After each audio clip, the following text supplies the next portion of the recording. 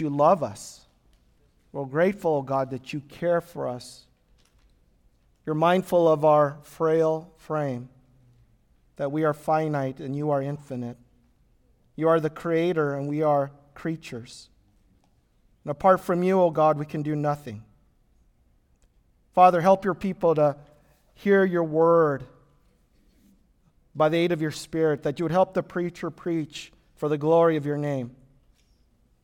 May we leave this place saying it was good to be in the house of the Lord. In Christ we pray. Amen. So as we know, next Sunday is Christmas Eve. And on that Sunday, I plan to address a topical sermon. I want to address the question, is Jesus fully God? Is Jesus fully God? That'll be next Sunday. And in that sermon, I want to explain why Christmas is critically important to our salvation. Is Jesus fully God? But for today, I want to ask a different question. It is a topical sermon, not necessarily expositional today, but I want to address this question. Is Jesus fully human? Is Jesus fully human? I did not ask, was Jesus human? No.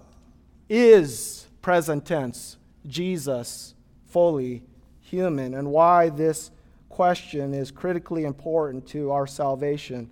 As Pastor Vladimir said earlier, our text for today is 2 John verse 6, which is really a running verse into the main verse, which is verse 7. And if you have that text open, just quick reminder here.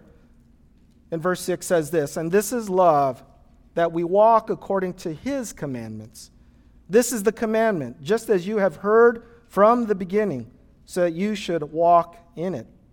Verse 7, "For many deceivers have gone out into the world, those who do not confess the coming of Jesus Christ in the flesh. Such a one is the deceiver and the Antichrist." So the Apostle John is the author of this text, and this was written prior to AD 110. So within the first 100 years of the life and ministry of the Lord Jesus Christ. And in this context, the Apostle John is saying to Christians at that time that one of the marks of a genuine Christian, one of the distinguishing marks of a genuine Christian is their love. Their love for one another. And the Apostle John loves those who are walking in this love. Walking simply means their lifestyle and their behavior lines up with the biblical definition of love. And that they're walking in God's truth and walking in God's love, just as they were taught. And they obey God's word. There's a distinction that we as Christians should understand very quickly, that you can understand and know God's word, but unless you apply it by obeying it, then we're not honoring the Lord. And so the Apostle John is saying, not only do you know the truth, you were taught the truth, but you're actually living it out. You're obeying God's truth. You're actually loving one another. And I commend you for obeying God. And so he encourages the church. I know that if you read the beginning of this text, it says he's writing to the elect lady and to the elect people. This is just metaphorical language of him writing to the church. He's writing to the brethren and to the sisterin. That's not a real English word, but that makes sense. And so he's writing to the brothers and sisters in Christ. And he's saying that if you're a Christian, you're actually walking in this love.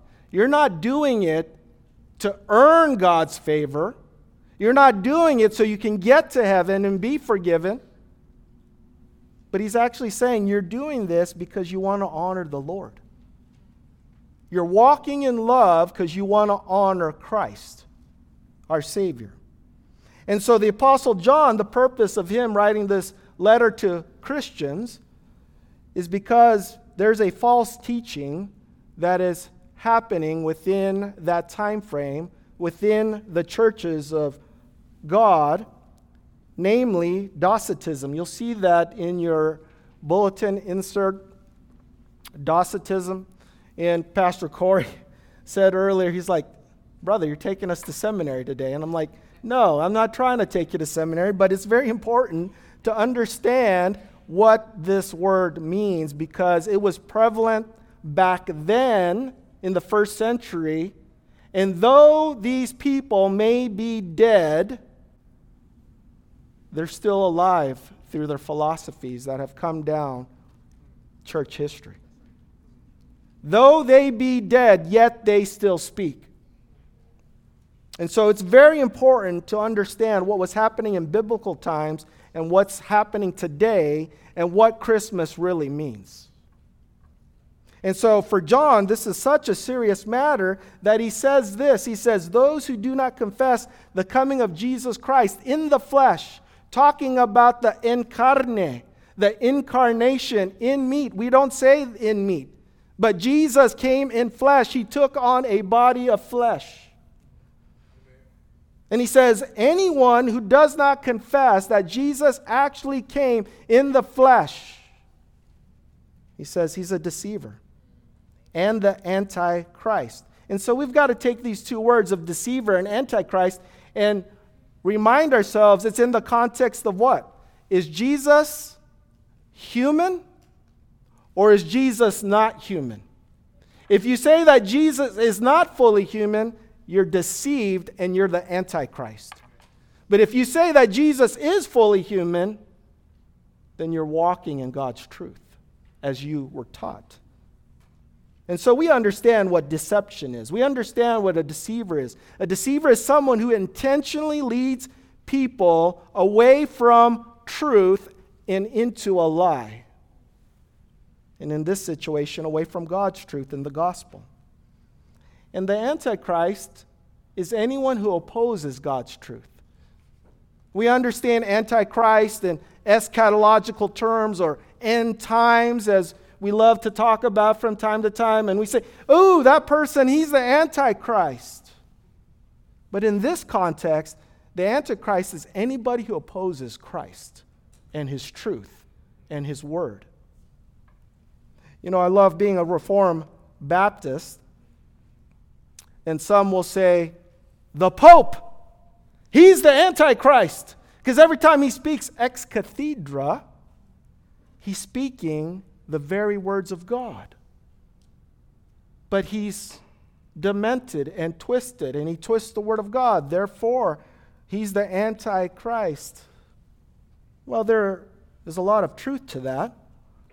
But my simple, humble opinion is anybody in that office is taking on Antichrist duties and responsibilities. Anybody in that office. But we have to go back to the main question. Is Jesus fully God or is he not? And what does that mean for you? And what does this have to do with Christmas? Well, let me explain. The true humanity of Jesus has always been assaulted from day one by heretics. And I don't throw that word heresy and heretics out lightly. I just don't say that just for the sake of saying it. But in church history, there are two heresies. There's many heresies, by the way. But there's two heresies that are in your bulletin that I want to address today. It's Docetism and Monophysitism. Docetism and Monophysitism. I'm going to spend more time on the first one as opposed to the second one, so bear with me. But Docetism comes from the Greek word of dokeo. Dokeo simply means in English to seem or to appear. To seem or to appear. And this position believes that Jesus is totally divine. They do not have a problem with Jesus being deity. What they have a problem with is his humanity.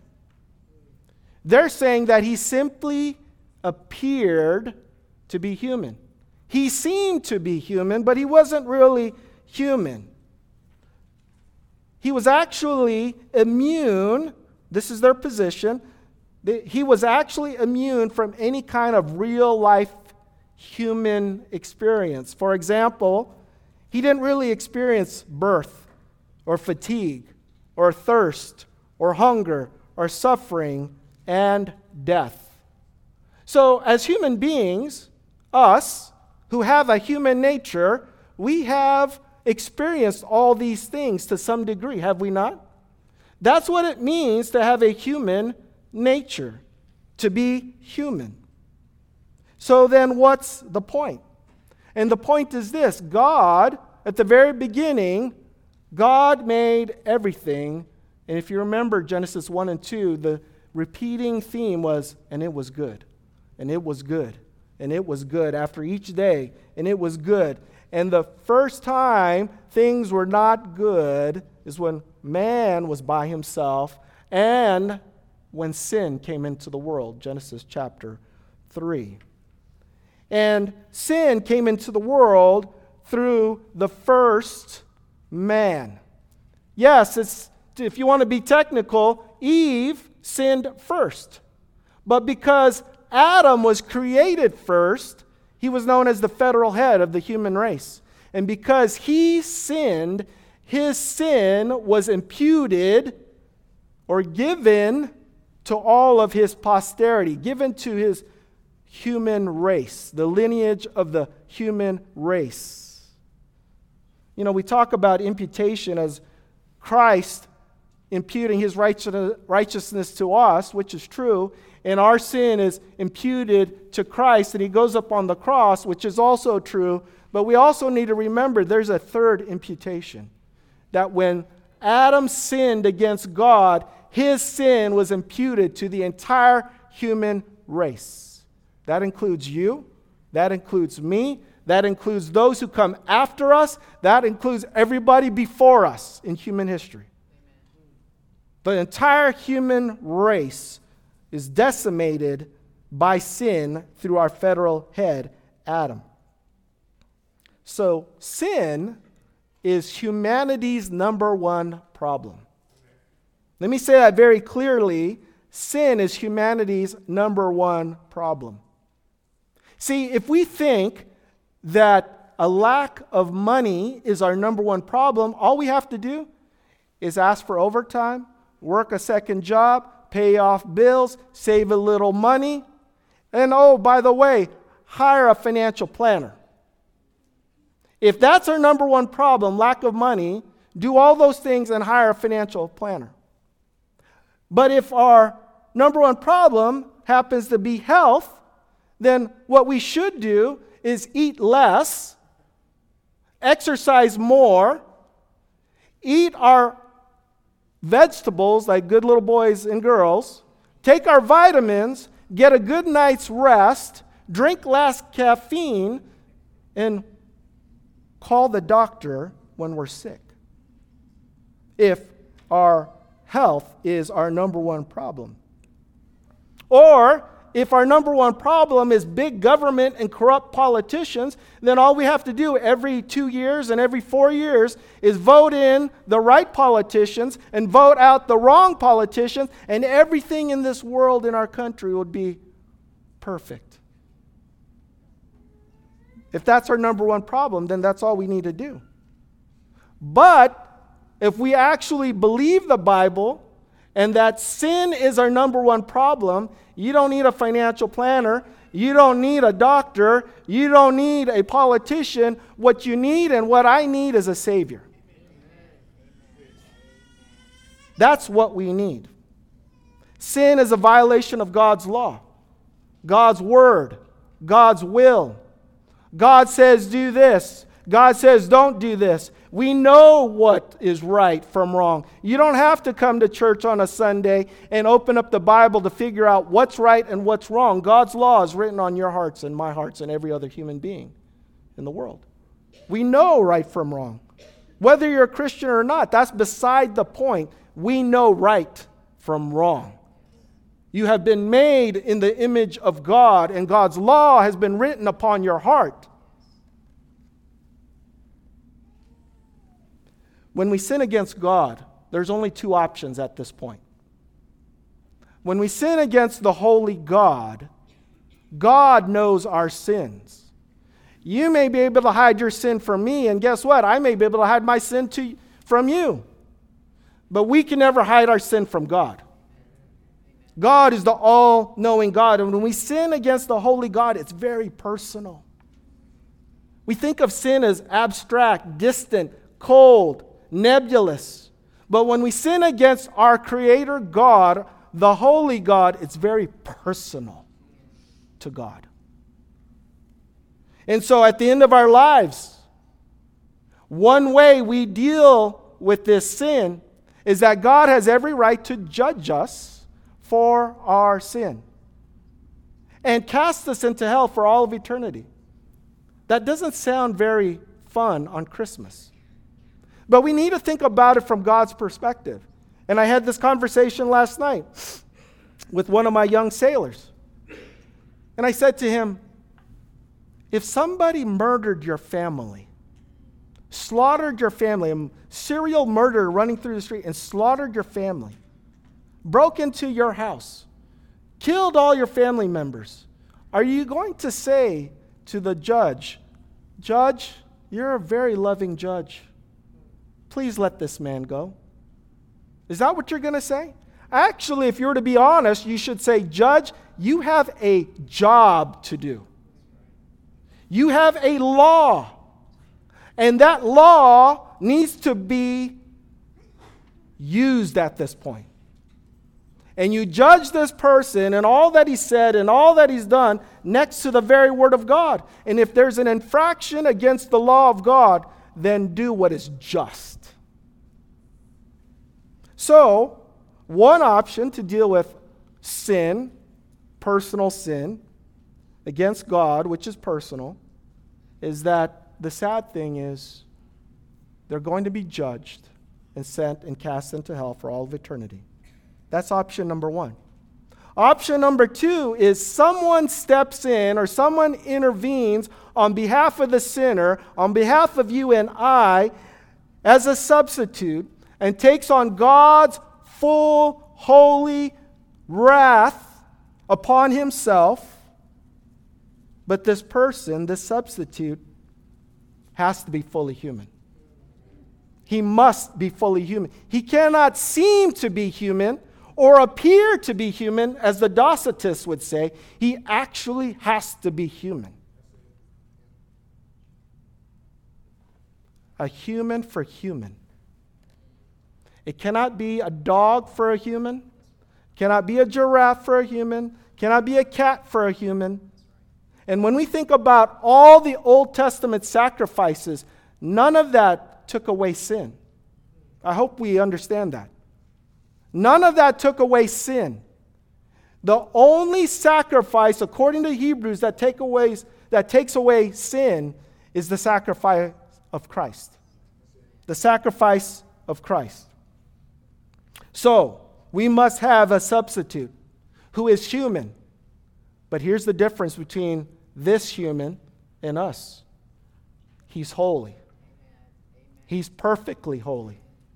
He's sinless. He's perfectly righteous. He is without sin. This substitute must be fully human and sinless. A sinful human being dying for another sinful human being makes no sense, biblically, theologically, or any other world.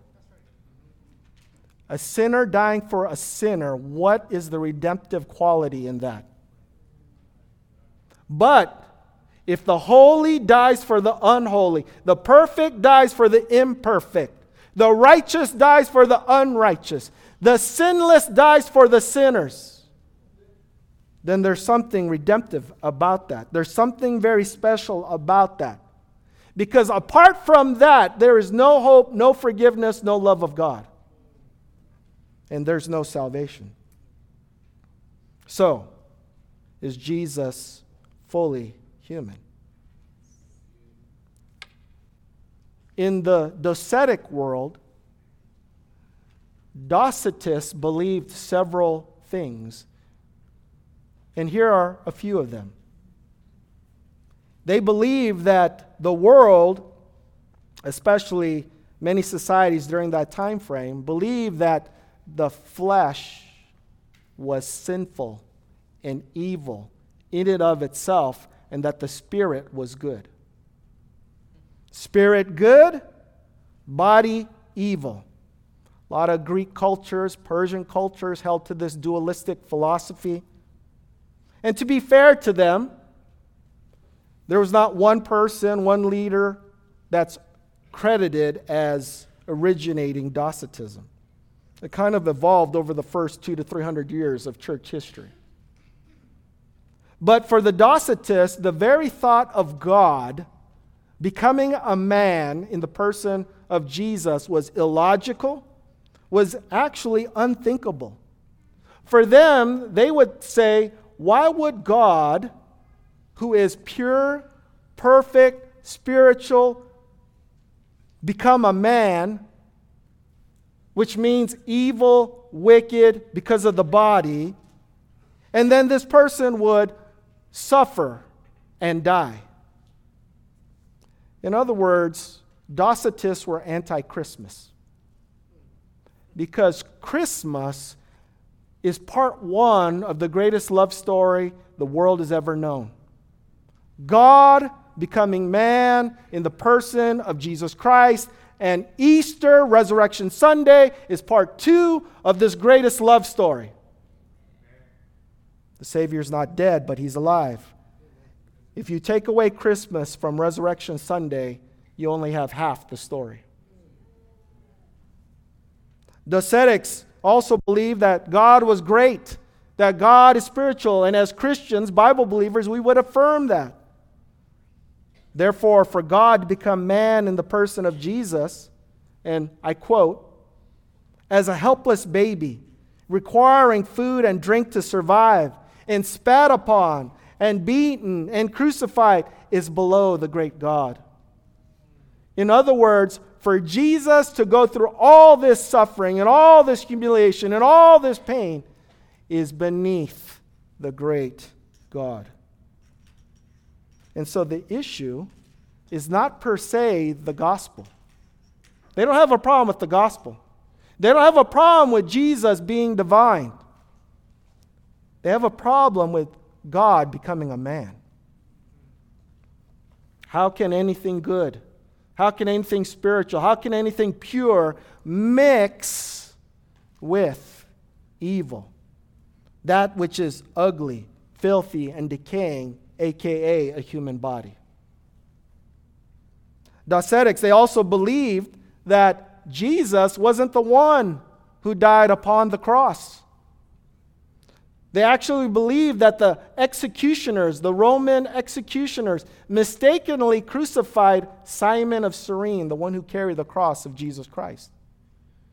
Why? If you remember what was said earlier, is that for God to become man is unthinkable. So now they're forced to redefine who Jesus is and what Jesus has done for sinners. They're redefining and rewriting the entire story of Jesus. Does that sound familiar in any way? They said, how can God become man? What's the purpose of the incarnation? That's unlogical or illogical. And so for the Docetists, their problem, if they're correct, is our problem. Because if they are correct, then there is no hope of God's forgiveness. There's no hope of peace. There's no forgiveness of sin. And by the way, there is no Christmas. This is a serious problem. And the Apostle John battles these Docetists by saying, anyone who does not confess that Jesus Christ came in the flesh, in the incarnation, that this person is a deceiver and the Antichrist. This is the first heresy. And I'll talk about here at the end of the sermon why and how that's relevant for us today. But I quickly want to address the second heresy, monophysitism. And if you have studied theology for some time, you know this name under the term of Eutychianism. Eutychianism, by a person in the early church by the name of Eutyches.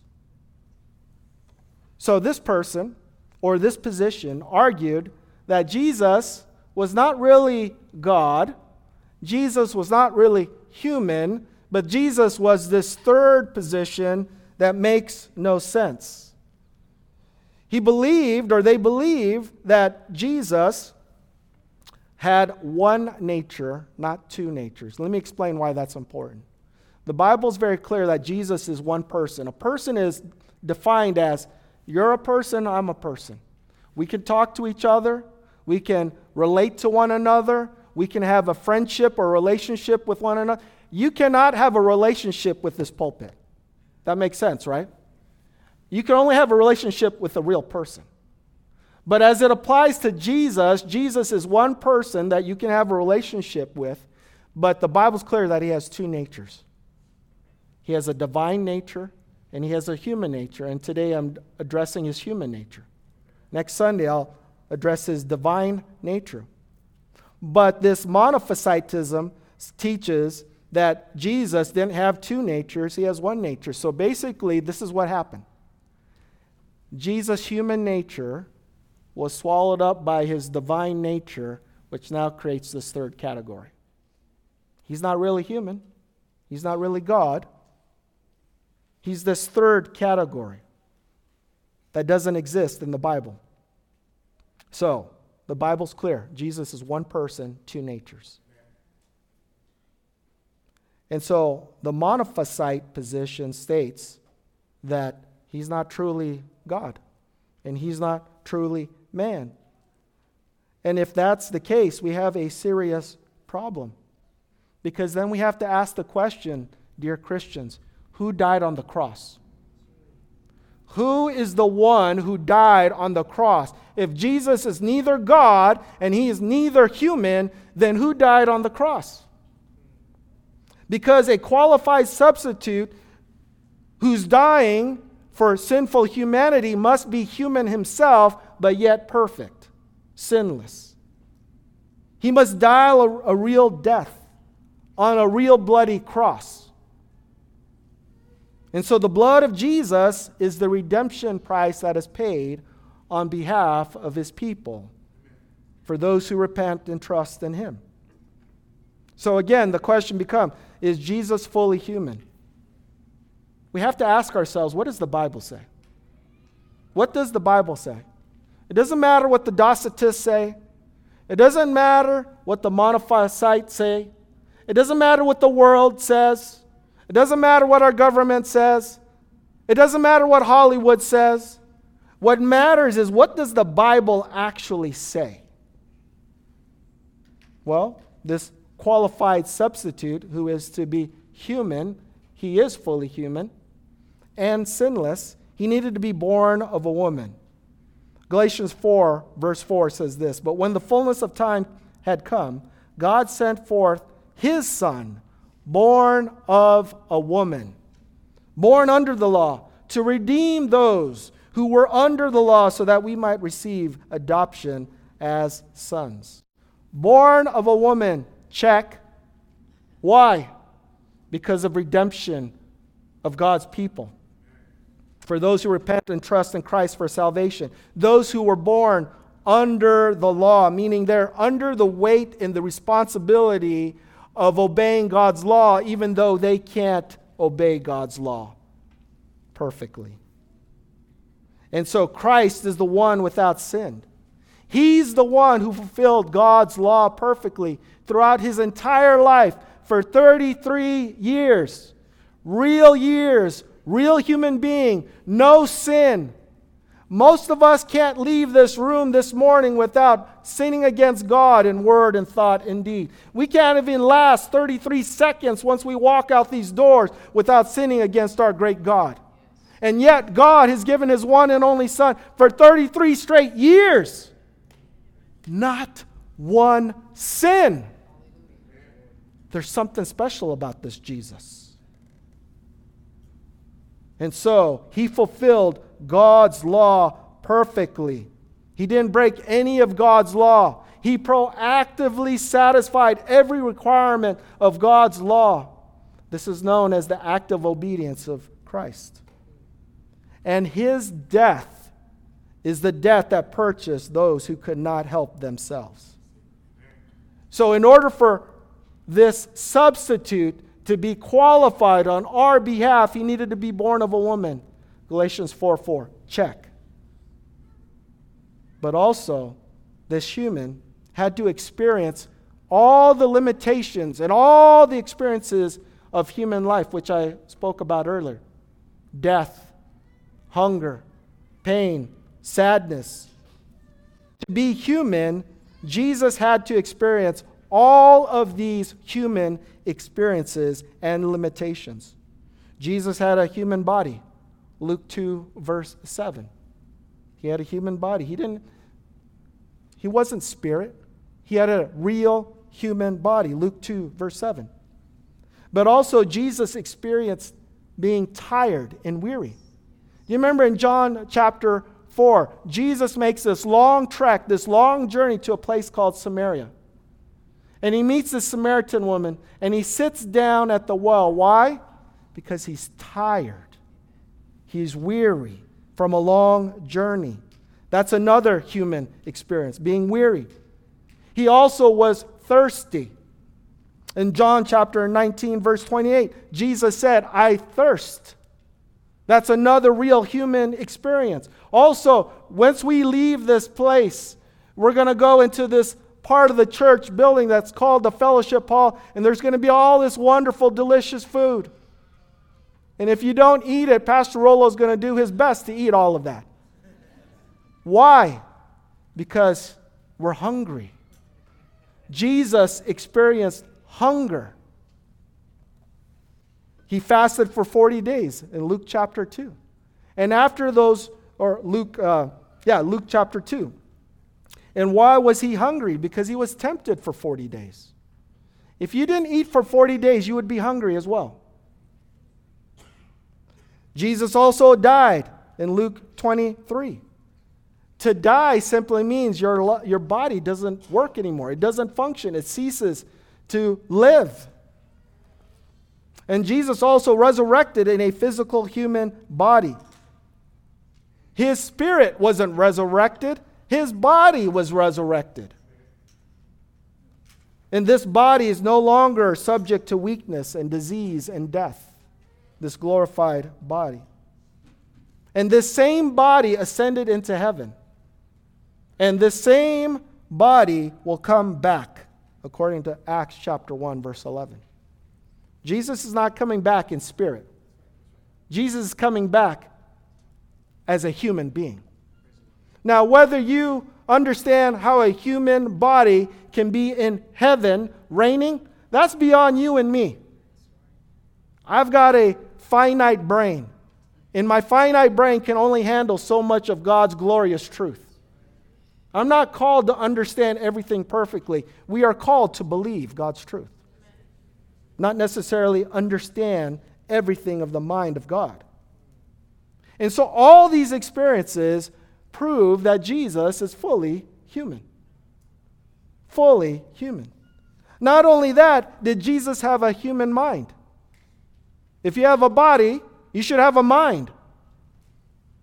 Well, the Bible says in Luke chapter 2 that Jesus increased in wisdom.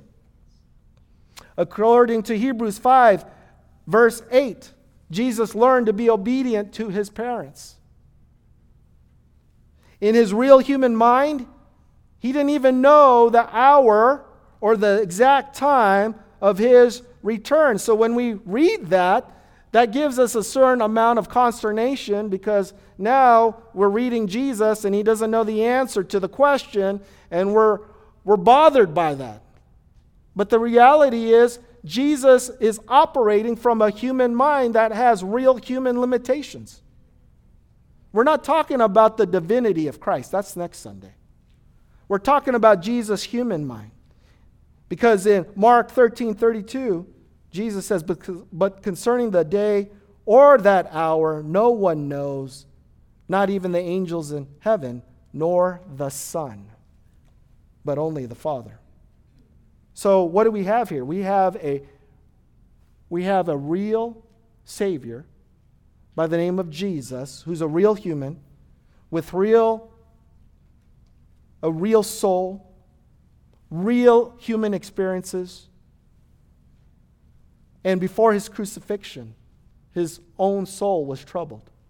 He says, now my soul is troubled, as he's looking towards the cross. We understand when our souls are troubled. Jesus also marveled at the faith of the centurion. Remember, the centurion came to Jesus, that his servant was going to die. And Jesus healed this servant from afar. And Jesus marveled at the faith of this centurion that he had not seen in all of Israel. When Jesus heard about the death of Lazarus, what did Jesus do? He wept. He cried. He understands the human experience, the plethora of emotions. He wept in John chapter 11, verse 35. Again, these are many, many examples throughout the Gospels, throughout the Bible, that proves that Jesus is a real human with a real soul and a real mind with real struggles and real problems that you and I have faced in our lives at some point. We don't have a robot representing us, praise God. We have a real human who's the real Savior for real sinners. And so how did the people see Jesus?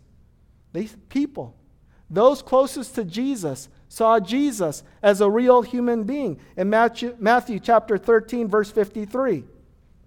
Bear with me. But these are the people closest to Jesus, by the way. This is the hometown of Nazareth. This is his family members. These are people who know Jesus very well. And this is what the scripture says in Matthew 13, verse 53. And when Jesus had finished these parables, he went away from there. And coming to his hometown, he taught them in their synagogue, so that they were astonished. And so after Jesus was finished teaching in the Jewish church, the people said this: where did this man get this wisdom and these mighty works? In other words, where did Jesus get God's magnificent truth and these mighty miracles? For them, they said this: is not this the carpenter's son? Isn't this Joseph's son? Isn't this Mary's son? And are not his brothers James and Joseph and Simon and Judas? And are not all his sisters with us? Where then did this man get all these things? And guess what? They weren't happy with him. They actually took offense at him. Verse 57. But Jesus says to them, a prophet is not without honor except in his hometown and in his own household. And he did not do many mighty works there because of their unbelief. See, they were very happy with Jesus just being part of the human family. They were very happy that Jesus was a good man and a moral person and a carpenter's son. But that's all they saw him. They didn't see him as a prophet of God.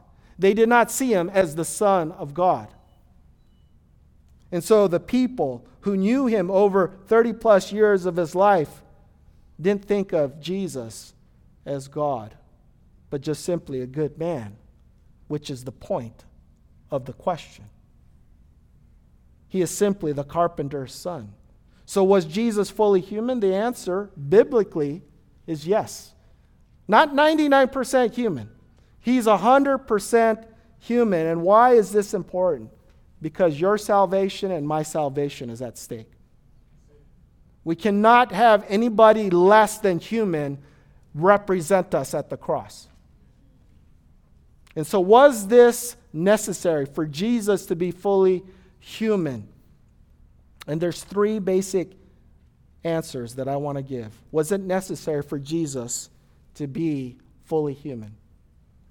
Three reasons. Number one, he's our representative obedience. Who else can obey God's law perfectly without any violation on your behalf? He's our representative obedience, where the first Adam sinned against God and plunged the entire human race into sin, the second Adam, Jesus, perfectly obeyed God his entire life and ministry. Romans chapter 5, verse 18 says this, "Therefore, as one trespass led to condemnation for all men, so one act of righteousness leads to justification and life for all men.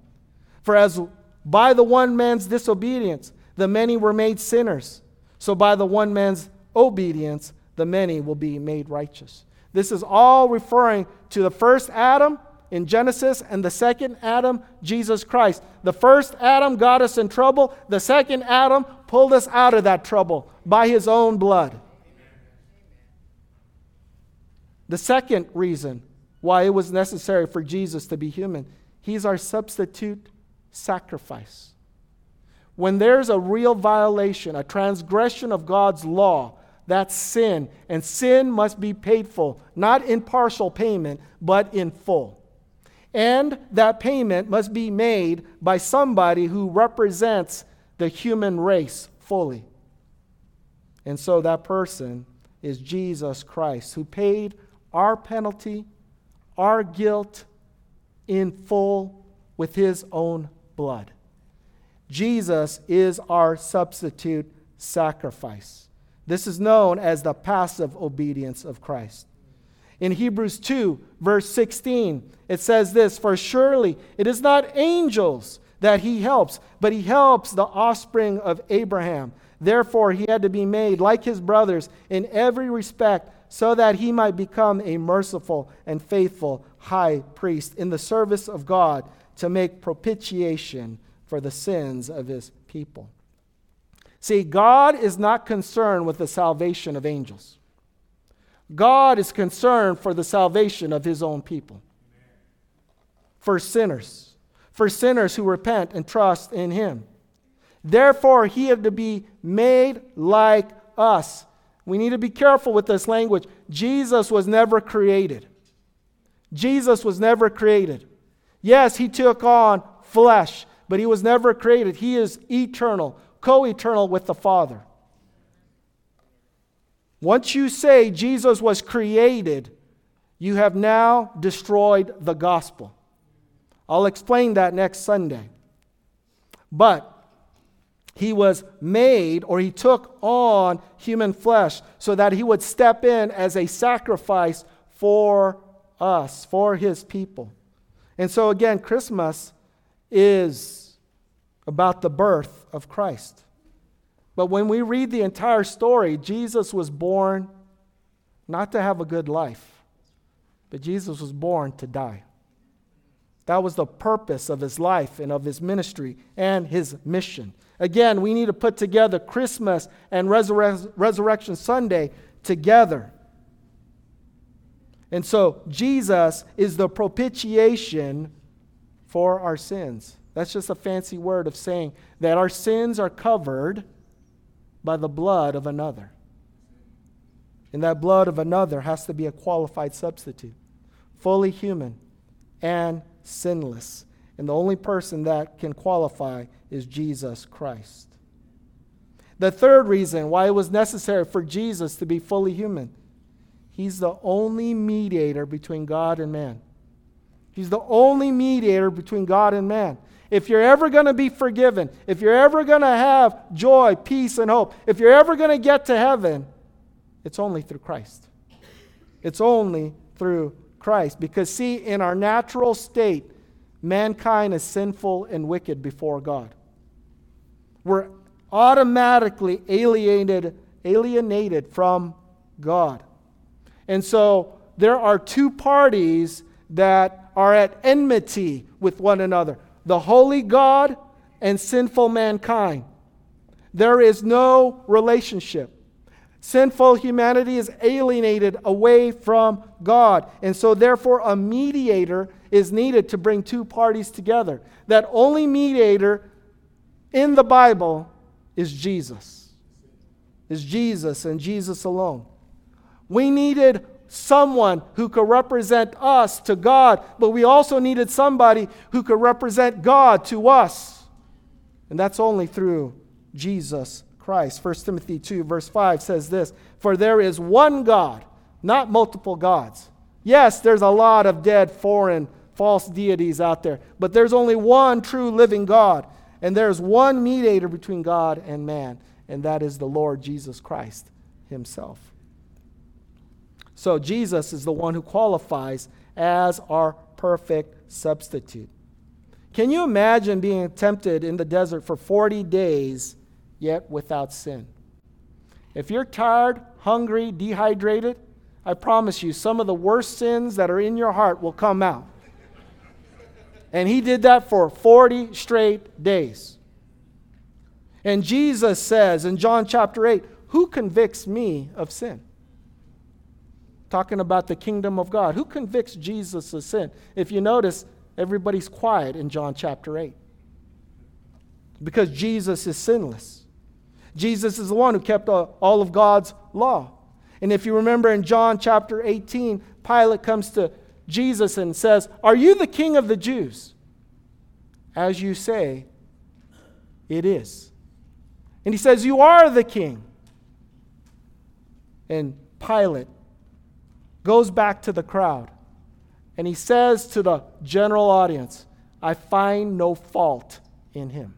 In other words, I find no sin in Jesus.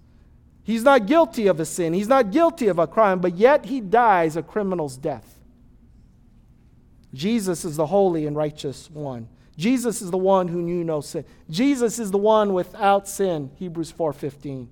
He is the one who is holy, blameless, unstained, separated from sinners, and exalted above the heavens. Who can qualify except Jesus? And so if you're not a Christian today, there's good news for you. If you believe that Jesus is fully human. But the question is, that's not the hard part. The question is, do you believe that he's sinless? Because if you don't believe that Jesus is sinless, then there's no hope for you. There is no hope of forgiveness for you. There's no hope of peace for you. There's no hope of heaven for you. If you say Jesus is a sinner, just like me. But if you say Jesus is sinless, and that he's holy, and that he's perfect, there's hope for you. Jesus is the one who is holy, who died for those who are unholy. If you believe and trust in Jesus, there is hope for you. And praise God for those of us who are Christians. We see that truth very clearly, do we not? We thank God for changing our hearts and illuminating our minds and showing us that Jesus fully is human and he is sinless. As I conclude here, in the original New Testament apostles, when they died after that first century, a new generation of leaders came in for the church, the apostolic fathers. And one of them was by the name of Ignatius of Antioch. Ignatius of Antioch. And this was within the first 100 years of Jesus' ministry. And he was one of the earliest defenders of orthodoxy against Docetism. And he was also a disciple of the Apostle John. But this is what he says, quote, about Docetism and heresy. "Be deaf." In other words, don't listen to them. "Be deaf, therefore, when anyone would speak to you apart from Jesus Christ, the Son of God, who descended from the family of David, born of Mary, who truly was born, both of God and of the Virgin, truly took a body, for the Word became flesh and dwelt among us without sin. He ate and drank, truly suffered persecution under Pontius Pilate, and was truly, and not in appearance, crucified." He truly was crucified. And he truly died. And he was truly raised from the dead. So this is within the first 100 years of Jesus' ministry. Why is that important? Because many times when we think back in church history, and we go back in history, and we think about people during those biblical times, we think of them as archaic. We think of them as old and unsophisticated and uneducated, and that they don't know anything. I would argue those who are closer to those original biblical times and experiences were very educated, and they knew exactly what to record for the next generation. And so for Ignatius of Antioch, he emphatically declared, Jesus is truly human, truly sinless, truly died, and he was truly resurrected. And so if we want to celebrate Christmas faithfully and biblically, then we need to confess and affirm that Jesus came in the flesh. That Jesus, the second person of the Holy Trinity, took on a body. He took on flesh. Why? Because salvation depends on Christ really being a man who suffered, died, and resurrected, so that those who are in Christ, yet they die, they still live. So what's the relevance for us? Here's the relevance. Do you see Jesus as partially human? Do you see Jesus as an angel? How do you see Jesus? He is fully human. And here's the relevance for us. See, the root of Docetism is this. Again, they don't have a problem with Jesus being divine. They don't even have a problem with the good news of Jesus Christ, the gospel message. They have a problem with something perfect taking on an evil body from their perspective. And here's their motivation. They wanted to placate the world. They wanted to pacify the world by making the gospel message palatable to the world. Because for God to become man and to be persecuted, suffer, and die, that's illogical. That's unacceptable. The cross of Christ is foolishness. The crucifixion of the Savior is folly. So the entire root of Docetism is this. I'm going to tell you about Jesus, but I'm going to take off the hard edges. I'm not really going to talk about sin. I'm going to remove the offense of the cross. Brothers and sisters, have we ever been tempted to be docetic by taking away the offense of the cross? Simply to keep a relationship and a friendship. Simply to keep family reunions going, but never talking about Jesus. Simply to be accepted by the world, which was the goal. To make the message palatable to the world so that they would be accepted. Have we ever been tempted to do such a thing? God forbid. And if we were to be honest, we have. In many times, in many respects. But I want to encourage you, dear Christian, we are people of the book. We are pre-committed to the Holy Scriptures. We need to be faithful to God, not simply by reciting it, but by obeying it. We're not called to be men pleasers. We're not called to take away the offense of the cross.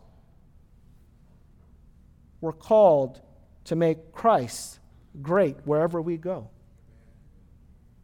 The Apostle Paul states that the cross is a stumbling block to Jews and a folly for Gentiles. But I'll end with this. Sermon in a sentence. We Christians are forgiven by God's grace. Not by works. Not by deeds. We are forgiven by God's grace because we have placed our faith and trust in someone very real, very human, fully human. In a real Savior who is truly human, truly sinless, and truly died and truly raised for us. If we say Jesus is not fully human and Jesus is not sinless, then we have lost the entire point of Christmas, and there's no hope for us.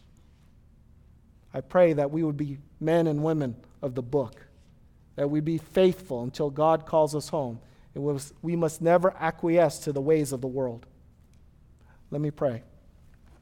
Father, we're grateful for your word. We're grateful, O God, that you cannot lie and that you care for us in so many ways. And we see that clearly. You've given us Christ, the one and only Savior.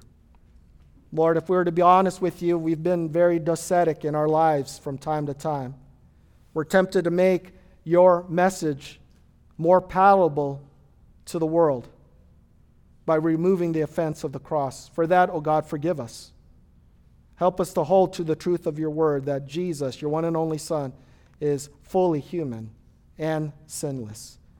And our salvation is based on him, the one who lived and died for us. And we bless you. In Christ we pray. Amen.